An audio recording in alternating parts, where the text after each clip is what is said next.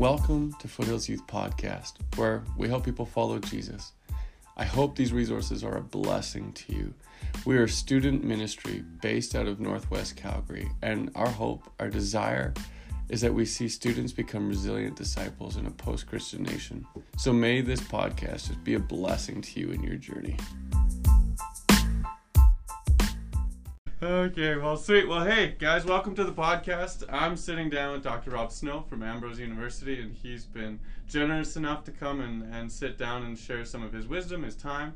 So, Rob, thank you. Welcome to the podcast. Tell us a little bit about yourself.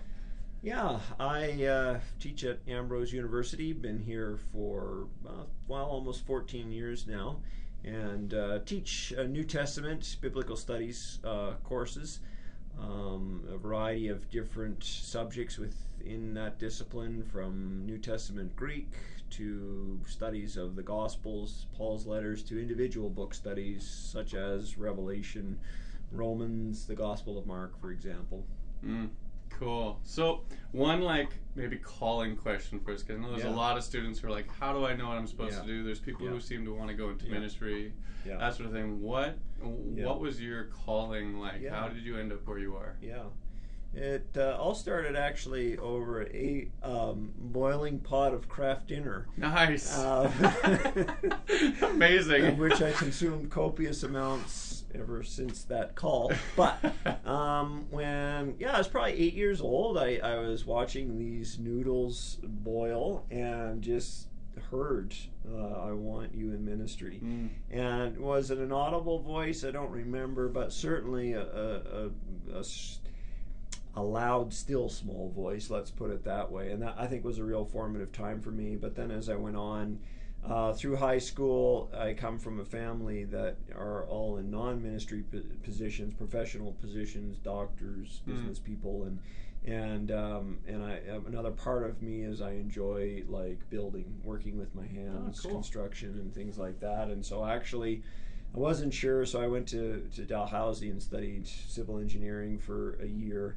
But I remember on the steps of the physics building, the Lord, just as a January day, and he says, I want you in ministry again. And so I'm like, okay, it's time to do this. And so I came to what is now Ambrose University in the fall of 1995, and that evolved. I found that I really fell in love with learning about the Bible and its backgrounds and just the life that it brings when we study it in its context, and the Lord has made a way so that I could continue my studies, and here I am getting paid to study the Bible. It's a pretty sweet gig. That is sweet. And the Kraft Dinner game, it's strong, hey? Yeah. Do you have do you go with the original box, or do you have those different shaped? No, it's original all the way. Yeah. The other noodles just don't hold up to boiling water in the way that the classic noodles do. The spirals, I think they're off the market now. I don't know. I could. They were really good. The few times, but you couldn't boil them as long as you could boil the original ones, right? It turns into mush. Exactly. Oh, that's awesome. Yeah, my wife is she's all about the Kraft Dinner, but God speaks through Kraft Dinner, which is sweet. So today we're talking about Revelation, eschatology, end times. It's a big topic. Yeah. So we're gonna try and do as best we can a flyby, pick your brain a little bit on it. Yeah. First question: what even is eschatology? So in theology and the study of God and things related to Him, we have a lot of kind of subtopics that fall under that, and they all tend to end with ology. So there's harmatology, eschatology, ecclesiology, blah blah blah. Eschatology is basically the study of the end. A lot of people want to say it's a study of the end times, but as we get into our conversation, we'll see that that's a loaded phrase, end times. It's just the study of the end. It comes from the Greek word eschaton, which means end. And so with the book of Revelation and the New Testament, all of the New Testament authors and Jesus himself have a particular view of the end, and that is that God's saving purposes have not yet been fully realized in their fullness, and Jesus will return at the end to basically recreate the heavens and the earth, to restore the people of God completely into his likeness. And that's kind of the focus of the end of eschatology, is the revelation of Jesus Christ when he returns. But something happened that Jews weren't expecting in their eschatology, is that stuff reserved for the future, like the giving of the Holy Spirit, happened during the first century AD, when Jesus rose from the dead. And with his resurrection, it's like, wow, eternal life is kind of starting now in the present through this body of Jesus that was resurrected, and we can experience eternal life now through the Holy Spirit. But we still live in bodies that will die if Jesus doesn't return in the meantime. But we can experience some of that life in the end of life, joy, peace, and all the things associated with God's presence. We can experience those things now in the present through his Spirit. And that's part of eschatology, that when Jesus rose from the dead, died on the cross, rose from the dead, ascended into heaven, the Holy Spirit was given, that triggered the end in the first century, and that end is still unfolding and will be wrapped up when Christ returns. That's eschatology. Wow, so it's like our current reality is sort of God in his gifting and his grace has given us a taste of what will be. Yes. Yeah. And so it's what will be, and to emphasize that we can experience what will be now in the present, which is so cool. Yeah, that is really cool. So then we get to the end of the Bible. Right. And we hit this book called Revelation. Yeah. And I know so many people have so many questions because there's a lot of imagery, there's a lot of things that we don't know if, when, how they're coming. A lot of people have guessed and have been wrong. But where do we, you and I, the people listening, where do we start when we come to the book of Revelation? Yeah.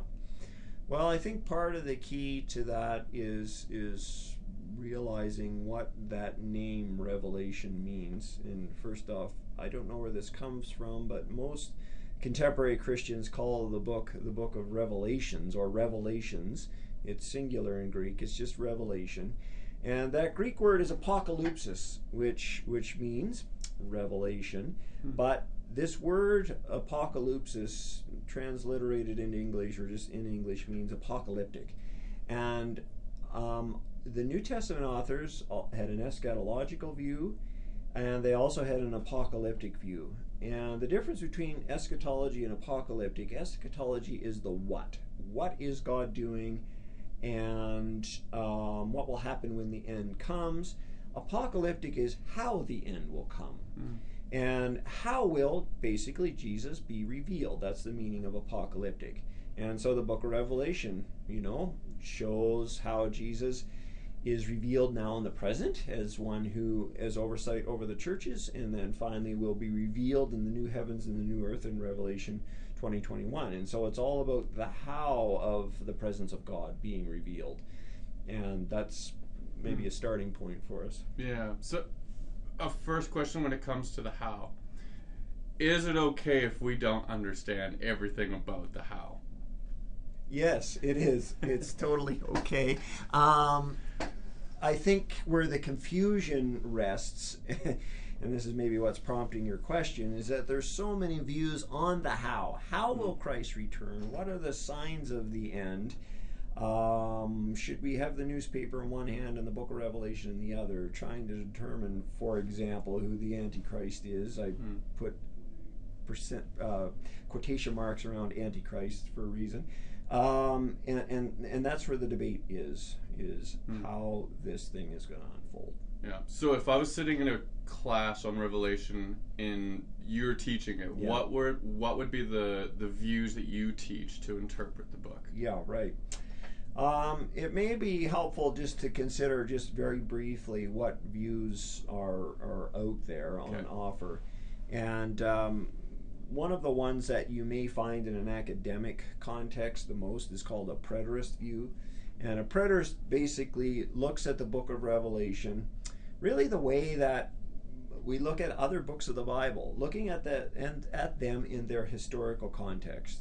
So with a preterist view, they're trying to link the symbolism. For instance, the beast from the sea in Revelation 13, who does that refer to? Well, for a preterist, it refers to the Roman emperor of the time, maybe Domitian, if you date Revelation to 95 AD, which most people do. So it's looking for correspondences. The challenge with preterism, and where I would maybe part company with it, is that even the visions that John has of the new heavens and the new earth, the new Jerusalem coming down out of heaven in Revelation 21 and so forth, they would see that as already being fulfilled in basically the past, maybe when the Holy Spirit was given. Now we have, this unmediated access to the presence of God, and I'm just not sure that when John says, there will be no more sickness, no more tears, no more death, that we're kind of there yet. There's a lot of suffering in this world, even amongst God's people, that I think the view falls apart at that point. The other kind of on the opposite side is what we would call a dispensational view. And a classical dispensational view is looking at the book in a very futuristic way. Some call this futuristic reading of Revelation, where you're looking for anything basically from Revelation chapter 4 onward. Everything lies in the future. The problem with that is the speculation that has gone on really, from time immemorial about who is whom and what figure refers to whom. It always changes depending on which group is doing the speculating. So the Protestant reformers thought the papacy was the Antichrist, or the beast from the sea, and I don't think that was quite accurate. So you can actually look and see where specific figures have been identified as the Antichrist in church history, and they die and life goes on, right? The end didn't come with them. Yeah. So. So, and I know there's at least in my own research, I found two other views: the historist, right? Yep. And the idealist. Yeah. What are those two? So the idealist is basically looking at all of the imagery in the book of Revelation and trying to see what's the symbolic value. So there's not any concern about what it originally meant to the audience, maybe just in a sort of nodding way, but nothing that is guiding the interpretation. It's looking at, for instance, so we have these four horses in Revelation 6 associated with the first four seals, and in each of those horses represents some aspect of war. And so the idealist is not looking at what was John communicating to the seven churches with those four horses. It's more what are the destructive effects of war in our culture today? Why would nations go to war? Does war cause more damage in the end, basically, than the good that it's sort of meant to bring about? And sorry, what was the other one you were asking about? The historist. Right. Yeah. So the historist, I think, there's a little bit of overlap between that and the futurist. You're looking for basically one-to-one correspondence between the events, the figures of Revelation, with events, figures in one's own day. I suppose the historicist is looking maybe at fulfillment in their own time, versus maybe the futurist, it could extend past our current time. Right. So how would you how would you say we should be looking at the book of Revelation? Yeah. So, I mean, part of, as an educator, one of the things that I believe strongly in is allowing students of the Bible to make it their own. Not make it their own in terms of just their own subjective viewpoints. They're looking for validation for those in the Scripture, but them really understanding the Scripture for themselves. And I think it's important that the students of the Bible look into these different perspectives to see the legitimacy of them, because there is aspects of truth in all of them, but I'm not sure that one particular viewpoint carries all of the freight that those proponents of that view would think it should carry. And so for me, definitely the preterist view, which takes serious the historical literary context, which is also part of a futurist dispensational view. They're very much into the historical context. Now, what's interesting about that, and the challenge of, what's my view of Revelation, is that a futurist looking for future fulfillment, and the preterist, how is it fulfilled in basically the time of John, have basically the same kind of starting point method and how they study it, and that is to read it in its own context. What does a symbolism mean in its own context? Right. And both of them argue that that method is the most legit one, but yet they arrive at vastly different conclusions. So that's what makes this whole reading Revelation so difficult. And so for me, I think it's looking for the legitimacy in the various viewpoints, and reading Revelation in such a way that it's commensurate or in keeping with how I read other books of the Bible. And so, Paul does talk about the return of Christ in 1 Thessalonians, that the dead in Christ will rise first. We were alive, we'll meet him in the air. So that's future. But Paul's also talking about stuff that relates to his own day as well. That is specifically for them. So the same with Revelation. What is it that is related to John's day? What is it that it relates to the life of the future? And for me personally, because I think actually when you look at Revelation, there's a lot that's bending towards having a Roman significance, and so they're basically from Revelation 1 through to 19 or so, I would say, the preterist view. But then when when John has a vision of the new heavens and the new earth, clearly that has not yet arrived. So for somebody who's reading John's Revelation in 95 AD, what would some of this imagery mean to them? So let's pick an example. So the church, and here's an often misunderstood passage. So the church of Laodicea, John writes and says, "You are neither hot nor cold, and because you are neither hot nor cold, I'm going to, literally in Greek, vomit you out of my mouth." Spitting is more of a euphemism, I suppose, making it less intense than what it really is. Yeah. As we know, vomiting is a very gut-wrenching experience.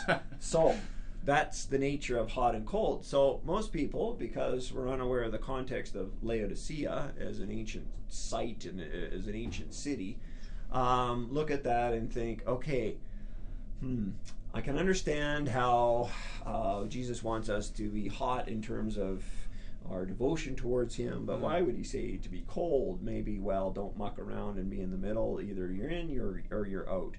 But lo and behold, if you go to Laodicea, I've been there a couple of times with students, you see that their water supply, they didn't have their own water supply. Cold water from Colossae, which is just to the south, was piped in. You can still see where that aqueduct is. And then to the north in Hierapolis, there's hot springs there. Stayed at a hotel where you could go literally sit in those hot springs and bake. It's got nothing on the Banff hot springs, I'll tell you now. The water's burning your feet as it's welling up from the ground. So that hot water's piped in. And what is it? Well, cold water is useful for stuff, right? It's good for drinking and maybe medicinal purposes. Hot water, the same thing. It serves a purpose, cooking, having tea. And the passage that comes alive when you know that background is this one. It's that I know your deeds, which is how John begins. I know your deeds. You're neither hot nor cold.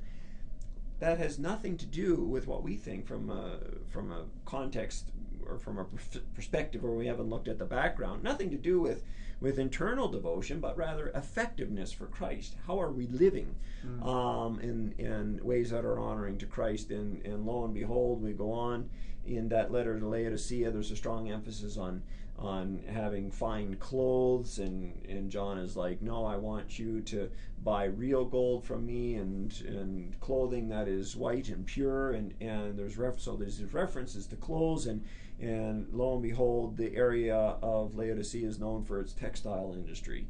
And so likely these people are completely consumed by commerce, by consumerism, by what they've acquired for themselves, and it is a barrier to being a faithful, effective, lived out testimony of faithfulness to Jesus. Maybe they're ignoring the poor because they're so focused on their wealth. So really direct application when we consider the historical context. That sounds familiar. That sounds a lot like where we are in our Western culture today, and the barriers that there are, that we are sometimes self-inflicted, are idols. Maybe we would use like biblical language to intimacy and devotion to Jesus. Yeah. So for somebody who doesn't know background when it comes to the hot and cold idea with Laodicea, where would you point someone that isn't coming to Ambrose, is maybe in high school, or just wants to learn a little bit more background? What resources could you point somebody in? One helpful book is one by a former colleague of mine who also I think used to go to your church, Dr. Paul Spilsbury. So he's written a book called The Throne, the Lamb, and the Dragon. Now the nice thing about this book is it's short. It's only 150 pages. And although there's no pictures, the print is really big. So that's my kind of book. And, no, I shouldn't say that. But anyway, it is kind of. So when you look at it, he basically looks at three symbols: the throne of God, the Lamb who is slain, and the dragon, who is the ultimate adversary of God's people, Satan. And for Spilsbury, those three symbols unlock the rest of the meaning of the book of Revelation. So I would advise against picking up some technical commentary. Commentaries are basically where scholars analyze each individual verse, because you can get lost in the details. But a book that does a thematic treatment of Revelation in its own context, yes, it only scratches the surface, but it scratches the surface in just the right ways so that then it unlocks the meaning of other passages elsewhere that, a short book like this just couldn't cover. And so I've actually used this one in a small group setting in my local church. And I have to be honest with you, those who subscribe to a dispensational framework weren't too excited about this, but they came and we had dialogue too, and that's important too, not to fight with each other over this stuff, because that's kind of counterproductive to the gospel as well, because we can learn from each other, although we may not always agree with each other. So that kind of leads into maybe another question is, why are there so many different viewpoints on Revelation? Like, we talk about something like premillennialism or postmillennialism, which it references to, like the millennial that's referenced to in Revelation. So why are there so many? What's your insight on that? So it basically begins with your starting point. And where you start in terms of how you study a text is going to dictate where you end up. And although the preterist and the dispensational viewpoint, they share the same kind of outlook in terms of reading it from a historical, critical way, there is a slight nuance in difference.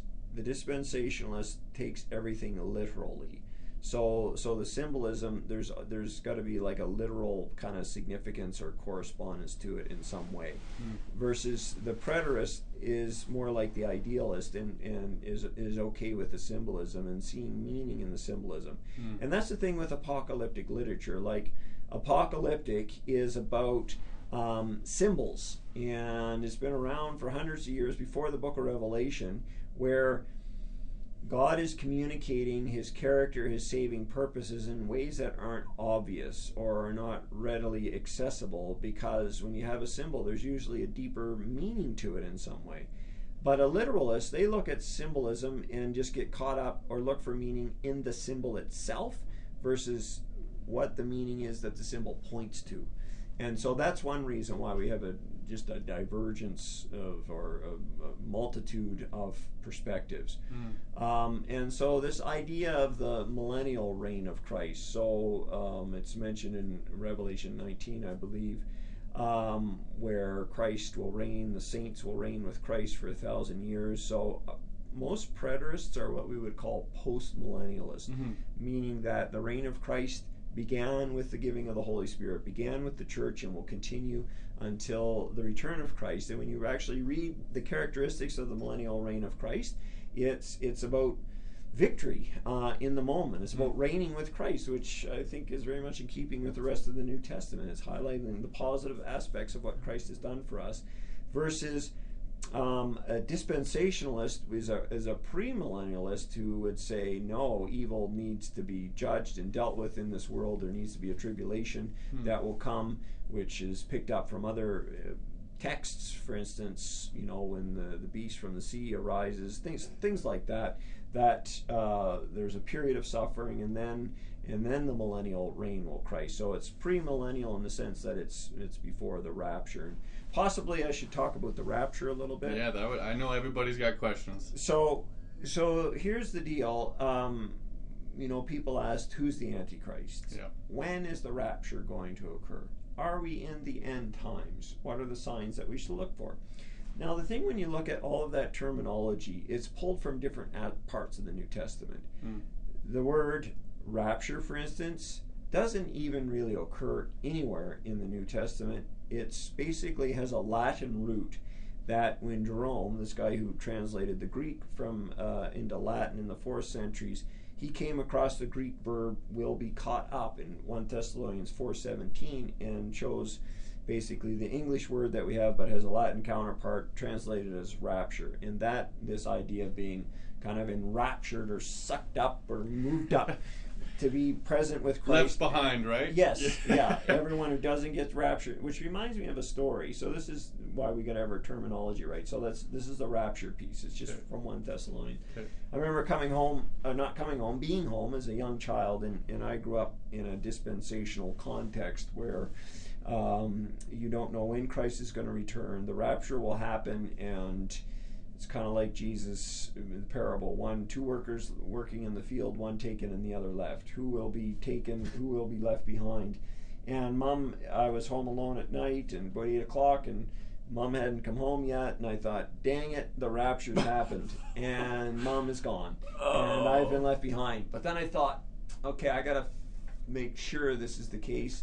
I'm going to call my Aunt Helen, who I know is a sanctified lady, and if anyone's going, she'll go. So sure enough, I called my Aunt Helen. She's like, hello. I'm like, hello. And she's like, oh, how can I help you, Robert? And I was like, oh, just call and say hi, and just kind of awkwardly ended the phone conversation. So anyway, I knew that the rapture hadn't happened yet.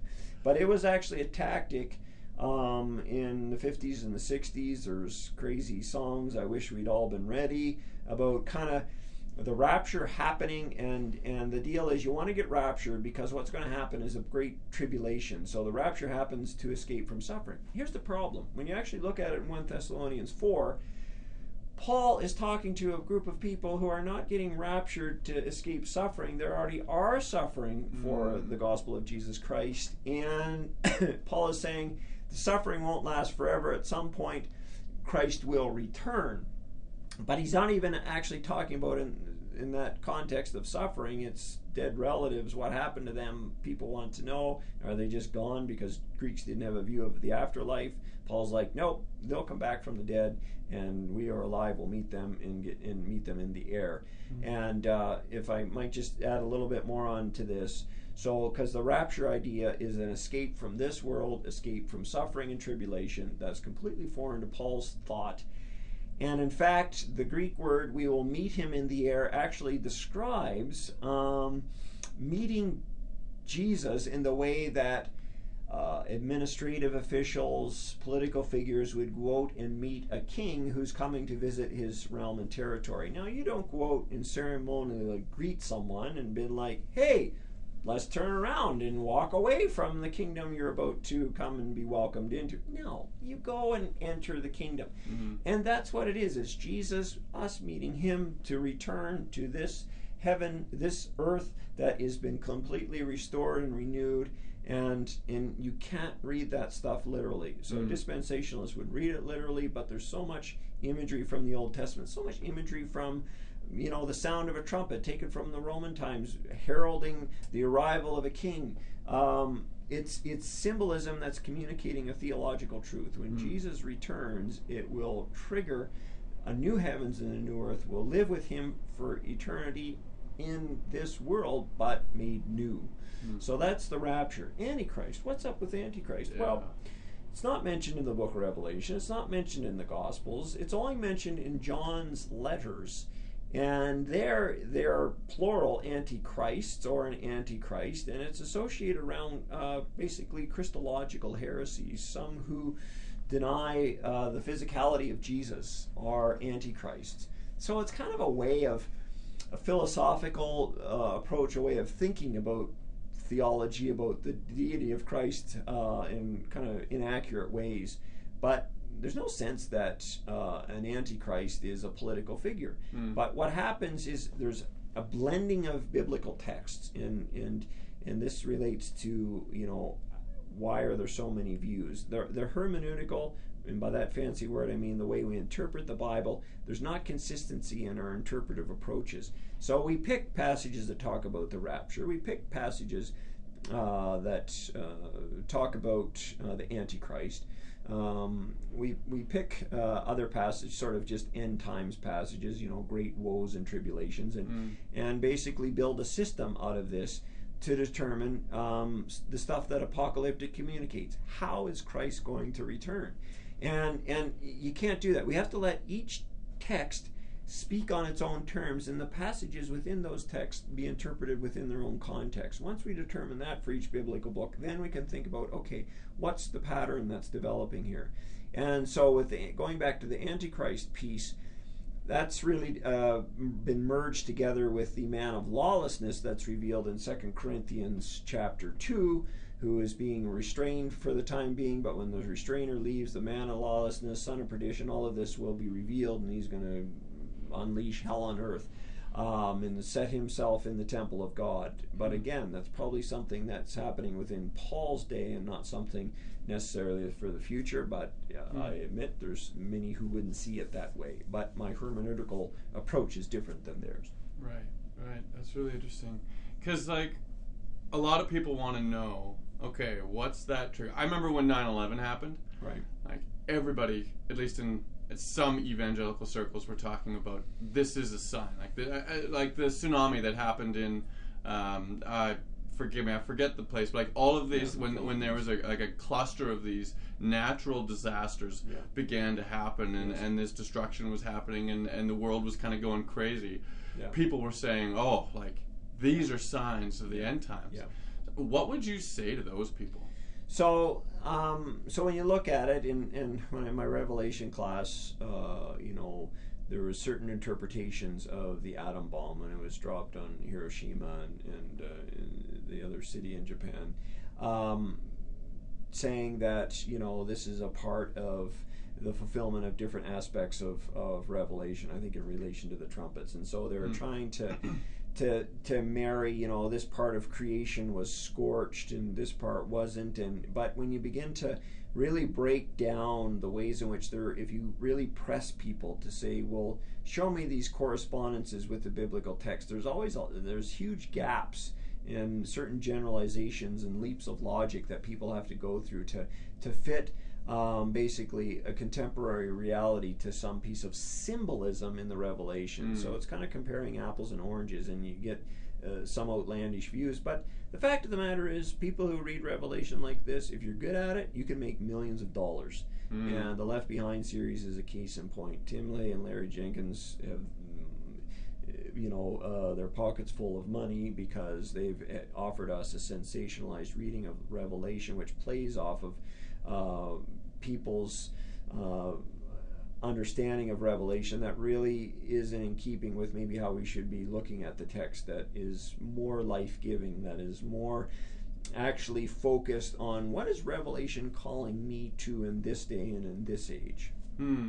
Yeah, I have like an off question that I didn't send you beforehand, but what do you think is people's draw to those sorts of interpretations, like these extreme, like 2012, like movies were released about it, and you know it's or 2K, where we know it's going to end 2000. Why do you think people are so enamored by that? I think part of it is in the Western world, we're people who like to be entertained, and the development of the entertainment industry, you know, even over the last 50 years is exploding. So much so now that, you know, some of the students I teach have even problems focusing on class until I stand on my head and start juggling and then talk about Jesus at the same time. It gets their attention back. So we have this like increasing insatiable desire to be entertained and to have new information before us, and not satisfied necessarily with old stuff. And I think that kind of plays into the hands of people who interpret Revelation sensationally. It's basically another form of entertainment. And sorry, folks, I don't think that's the purpose of Scripture. It's to develop faithful, Spirit-filled, attuned and attentive disciples of Jesus Christ who are not oblivious to the culture in which they live, and in fact are trying to understand their culture better, both in terms of trying to redeem it, but at the same time seeing the negative effects that culture can have on our faithful witness. And Revelation helps us in those things. But if we sensationalize it, well, we're just being entertained instead of instructed, informed, and molded. Entertainment is not I don't see entertainment as one of the classical spiritual disciplines like fasting and prayer and self-denial and almsgiving, for instance. Entertainment just hasn't made the list yet. It's interesting how we have, and you see that even in the way we've done church, and I think we're finally starting to come away from that place where we see this, like, let's get as many people, let's do whatever we need to do to get as many people in as we can. So when you're talking to students now about the book of Revelation, why do you get up and do what you do? Because Revelation has something to say to the church today. And I think, the kind of key passage for me, and it's one that the meaning of this passage can even be obscured depending on the English translation you use, or version, but it's at the very opening in chapter 1 where John basically says this in verse 3. Blessed is the one who reads aloud the words of the prophecy, and blessed are those who hear and who keep what is written in it, for the time is near. The NIV translates who keep as take to heart. And it's my opinion that is kind of an unintentional but insidious way that a dispensational reading of the Revelation has made its way in, because the whole thing is about the future. So you just kind of take to heart the stuff, the warnings, but really there's not a lot that's really hitting me where I am at today. But no, that's not what the text is. This is a prophecy that demands something of us in the present. And prophecy in the Old Testament, the nature of biblical prophecy is God's word for the present that has implications for the future, depending upon how Israel responds to God's word in the present. Blessings for obedience, judgment for disobedience. I mean, that's kind of the long and short of it. And in throughout the pages of Revelation, if you take seriously the symbolism of the seals, the trumpets, and the bowls, in many ways it's describing an empire that Yahweh is judging because of its demonic character, in the way in which it's partnered with the demonic realm of darkness to advance its aims. And of course, the people of God are the children of light, who are faithful, concerned for the poor and the oppressed and the unjust. The kingdom that is oppressive doesn't have any room for the voices that speak against those who are oppressed. And it's more than just, how is the world going to end? It's like, what is my role in the world now, given that we live in a world where empires exist which use war as a means of advancing the goals of those empires, have economic policies that sometimes or oftentimes overlook those individuals who are not in positions of power but offer goods and services or natural resources that empire needs to operate but are not paid a fair wage in response. So and this is not to say capitalism is inherently evil or wrong. I'm not saying that at all. In fact, I have a brother who's a business executive, and we talk about these things all the time. Nice. And there's lots of good things that business do to help, but there's also kind of the spirit of the age, as it were, in terms of thinking about empire and money and business.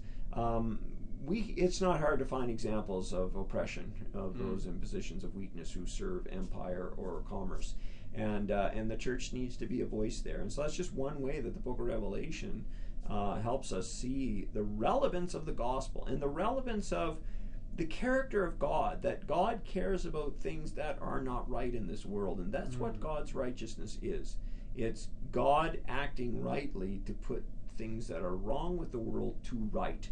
But God can only do that through his people. He's, those of us who are co-heirs with Christ, reigning with Christ in the present, are to be about the things that Jesus was about, which was dealing with and welcoming in the poor, the oppressed, the marginalized. And what we have in Revelation is the way in which God judges those oppressive structures, and linking a lot of what I believe, the imagery linking it to the fall of Rome, and so in Revelation is revealing the demonic character of empire, which is a key part of apocalyptic. It's revealing the inherent corrupt character of empires. Daniel 7 is a case in point. On that judging note of these empires. You talked about the bowls. I think it's the 4 bowls of judgment. There's 7 bowls. 7 bowls. Thank you.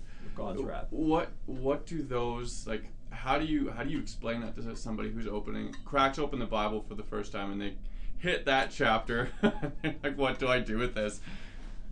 It's heavy reading, no question about it, especially in our culture, evangelical culture, where we like to talk about salvation, and God's heart is open and warm and welcoming of all, and all the rest of it.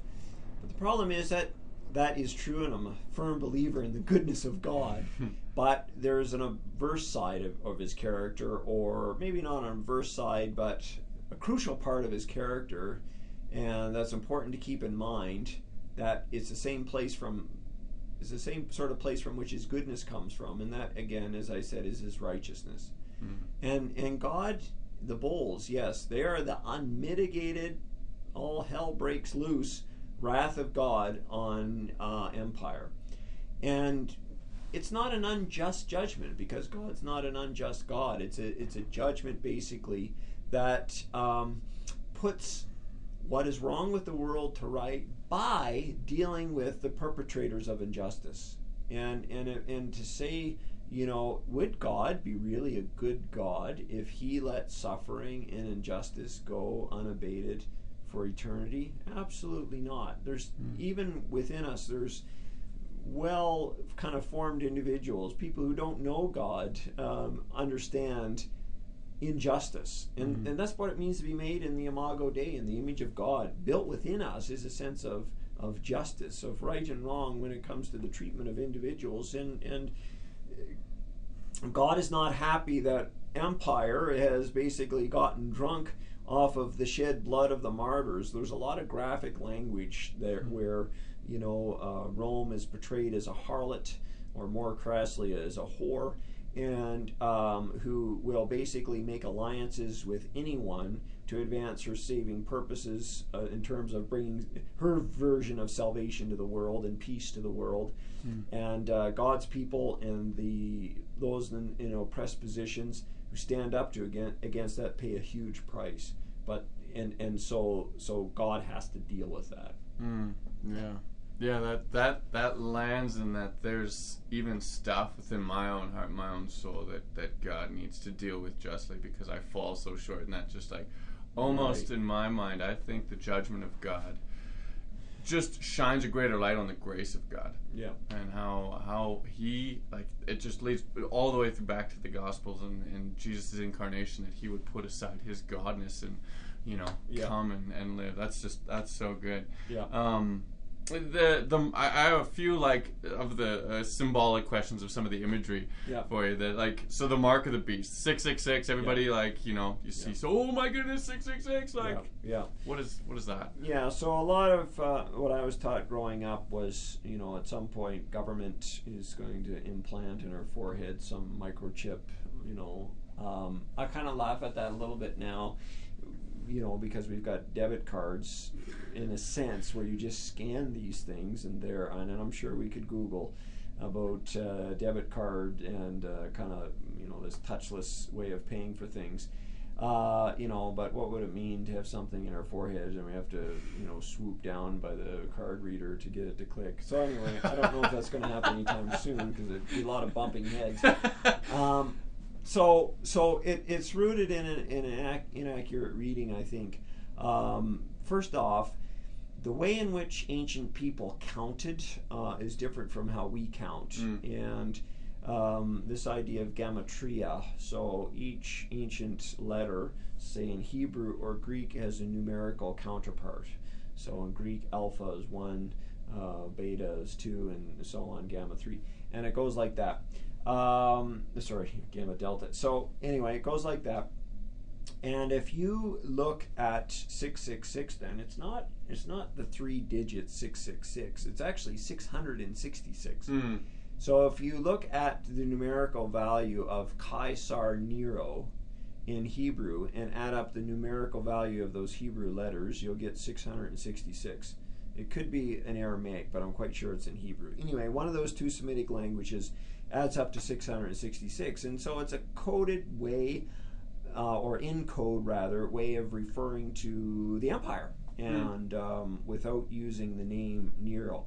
But I think that's important. There's an intentionality about the namelessness. See, the biblical authors don't want to name things. We want to name things because we're kind of scientifically oriented. We need to categorize, formulate, blah, blah, blah, all this stuff. Thank you, scientific revolution from the 18th century. But the biblical authors don't have that framework.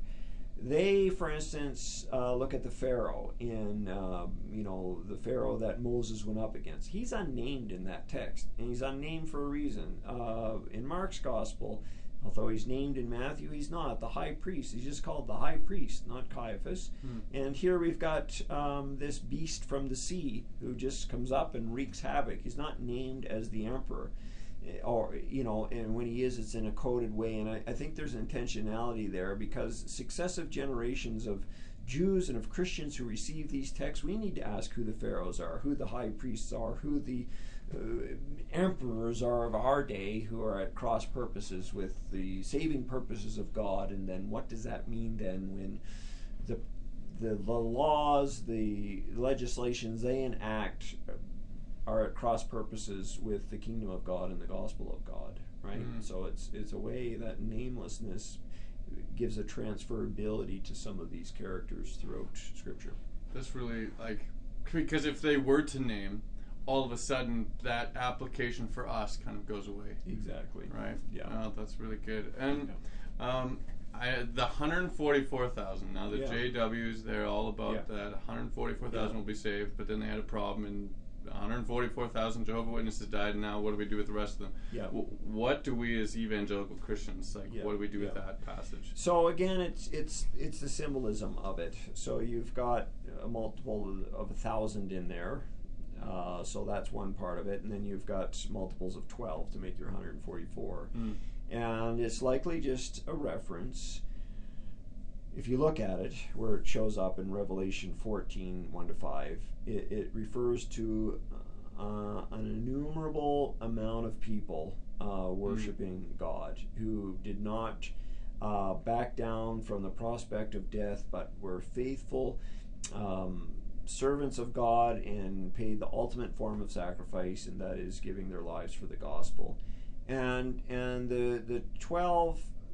the imagery of 12 is likely the 12 tribes, and then we have the 12 apostles, and then the multitude of 1,000 thrown in there, or the factor of 1,000 represents a unified people of God who are centered around Jesus Christ. And there's a heck of a lot of them who were faithfully devoted to him. And it's strategically placed. Revelation 13 is about the beast from the sea, which is probably the emperor, and then the beast from the land, which is the cult of the emperor, which is all about, hey, worship the emperor. You ain't going to eat unless you get his mark, blah, blah, blah. So it's a lot of doom and gloom, literally, which, interesting, goes back to Revelation 12, where the dragon that is thrown down, Satan, now manifests as the beast from the sea, and his minions basically is the cult of the empire. So it's a very distressing passage, because when the dragon is thrown down in Revelation 12, he's going after God's people. But it's a break in that intense narrative. Revelation 14, that's not the end of the story. Eschatologically, there is more, and it's a good more. It's a restored more, where we're in the presence of God forever. But that's challenging in our culture because, well, like we said earlier, we like to be entertained.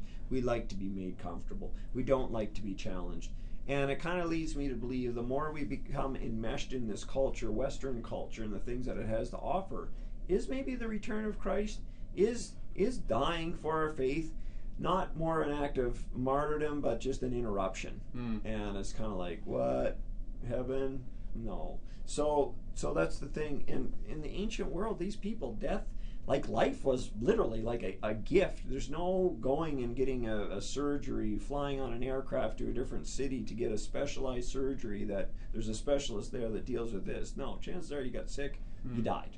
Yeah. And so they just have a lot less to worry about when it comes to how are we embedding ourselves in culture, again, that's across purposes to the gospel.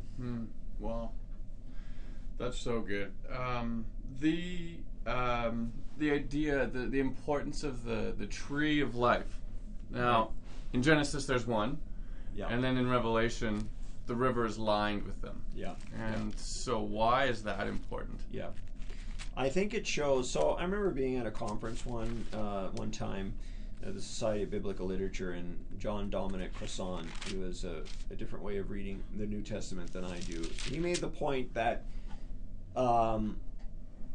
what a horrible ending for the Bible. Like, this thing that's all about life, it's all about wrapping things up and the goodness of God that's revealed in other places of the Scriptures, and here we go, it ends in the worst form of bloodshed that you can imagine. This is some bloodthirsty Jew writing this stuff, and it should be rejected, taken out of the canon. Now, he didn't say that, but clearly, I think if he was canonizing, that is, putting together the books of the Bible, he probably would have turfed it. But first of all, this is imagery that we're dealing with that has a theological significance, and so to read it literally is all the kind of the bloodlust. Is inaccurate. It's God dealing with injustice, and it shows you how serious God is about injustice. But the revelation doesn't end with the bloodshed. It ends with the new heavens and the new earth, and it shows you the heart of God is about life. The heart of God is living in His presence, and the river of life coming from the throne of God, from the presence of God, modeled in Ezekiel, shows you that in God we have everything that we need, and that was realized completely in its fullness when Christ returns. And so truly is, it's all about life. That's why there's no more sickness, no more death. There's no need for a sun or a moon, because the glory of God is its light, and its lamp is the Lamb. So this is about purity. This is about holiness, and not just having Genesis 1 restored, where there's Genesis 2, where there's one tree of life. There are many trees of life, as it were, from which we will be able to eat for eternity, and they're kind of ever-bearing trees as well. They just keep giving their fruit. Yeah. So one more quick question, and then we'll just try and summarize as best we can. On the topic of life, there's the book of life. Right, and people's names are written in it. Now, a question that I've heard is it possible for the people whose names are in the book of life to be removed? Yeah, so, if you read the Qumran scrolls, so that's a Jewish sect, a bit before the time of Jesus, they talk about a book of life and names be removing from that book. In other parts of the Bible, those who have good deeds, their names are written there, so it's kind of a thing we see in the Bible. I think it's important to remember where this comes from. And for instance, in Greco-Roman cities, there's a roll kept, if you will, of the citizens. Sort of like in the city where we live in Calgary, they'll come around and do a census. So they don't take our names. They want to know how many people's living in the house, and so that's recorded. And so this business of recording the citizens of a kingdom has been around for years, and that's kind of like the foundation of it. It's those who are a part of the kingdom of God.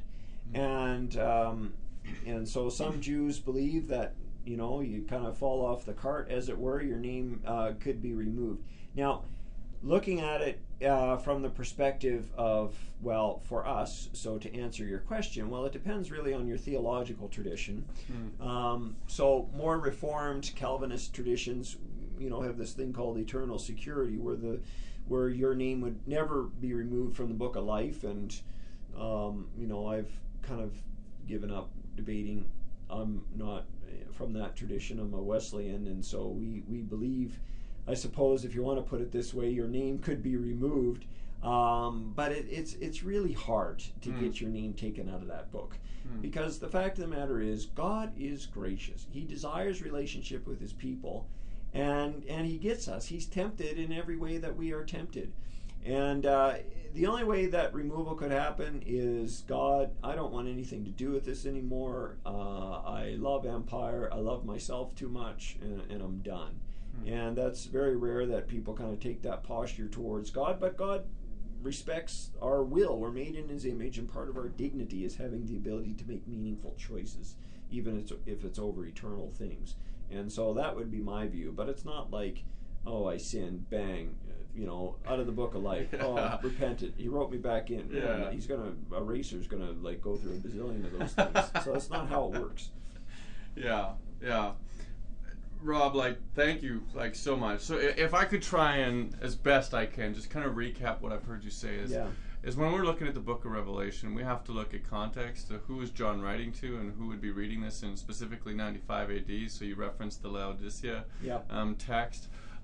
But then also the imagery goes beyond the context of the age that he wrote it in. He does that by not naming specific people.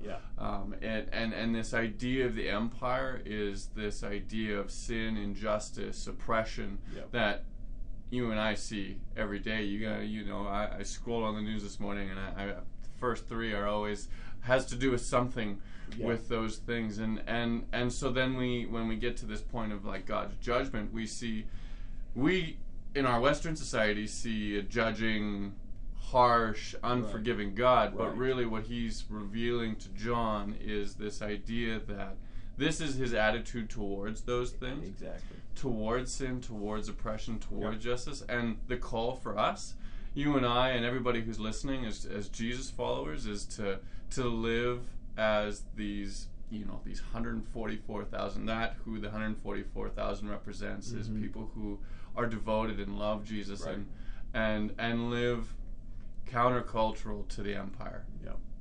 And fall under the kingdom of God. Yeah, exactly. Really, it's to live the way Jesus lived, to take up our cross, to deny ourselves, all for the sake of him and his kingdom. It's very much in keeping with the words that Jesus himself has taught. Yeah, it's amazing. So, one last question. How has the book of Revelation changed your life? I think in my understanding of worship. I think in the book of Revelation, you have, in Greek Orthodox traditions, they talk about a thin veil, a liminal space that exists between heavenly realities and earthly realities. And that's very much a thing in the theology of the New Testament, that the worship that we do is reflected, is connected in some way to the worship of God in heaven. And you can't read Revelation just as an exercise in intellection or rationalism. It needs to be read from a posture of worship. And I say that because of this. For Jews, you become what you worship. And the worship of Jesus Christ, who is completely sovereign, completely just, completely faithful, completely self-giving, those aspects that are meant for us to be self-giving, to be loving and compassionate, we begin to emulate that. But if you want to worship empire, which is all about self-preservation, which is all about the advancement of one's own agenda, then we will follow in the ways of empire and live that way in this world. And so it's deeply transformative. You become what you worship, and Revelation shows us what happens when you worship that which is not Jesus Christ, when you worship empire and its idols, which give peace and security. But they're parodies of Jesus Christ. The peace and security they give is temporal. It doesn't last for eternity by any means. It will fall apart, and partly because God has something to say about it and is going to do something about it, versus the salvation and the power and the peace that comes through worshiping Jesus Christ lasts for an eternity, and we can realize that now in our own lived lives and be models and examples of kingdom life now in the present to those who may not know Christ. Amazing. Amazing. Well, hey, Rob, thanks for your time. No, you're welcome. Thanks for your wisdom, and we appreciate it. I appreciate it. I've learned something today too, and so I thanks so much. And is there any what's going on in your life? What would, if for those who are thinking about going into the same sort of studies that you are, biblical study, and what would you say to somebody who's thinking about that? Yeah, I think you will find if you study the Bible, and I'm happy to chat with anyone that wants to shoot me a note or an email as well. But if you're thinking about going into biblical studies or training for ministry in some way, you'll find that an academic study of these things actually makes them more relevant to real life, because we're seeing what, for instance, the Bible meant to its original audience, the great call that it placed on their lives, and then what is the great call that it places on our lives. So so some people think studying the Bible intellectually erodes faith, and sure it can, depending on the way in which you approach the text. I like to think of it, one of my professors from Regent College, Bruce Waltke, talked about standing over the text or standing under the text, and I believe standing under the text in a posture of openness to receive God's truth versus standing over it to twist it and manipulate it into what we think it should be saying, well, it's going to yield two different results at the end of the day. Yeah. So if somebody wanted to get a hold of you, ask you some questions, how could they do that? Yeah, rsnow@ambrose.edu. So my name's Rob Snow, as you know, but rsnow@ambrose.edu. Happy to chat with anyone who'd like to connect. Perfect. Well, thanks, Rob. Thanks for your time.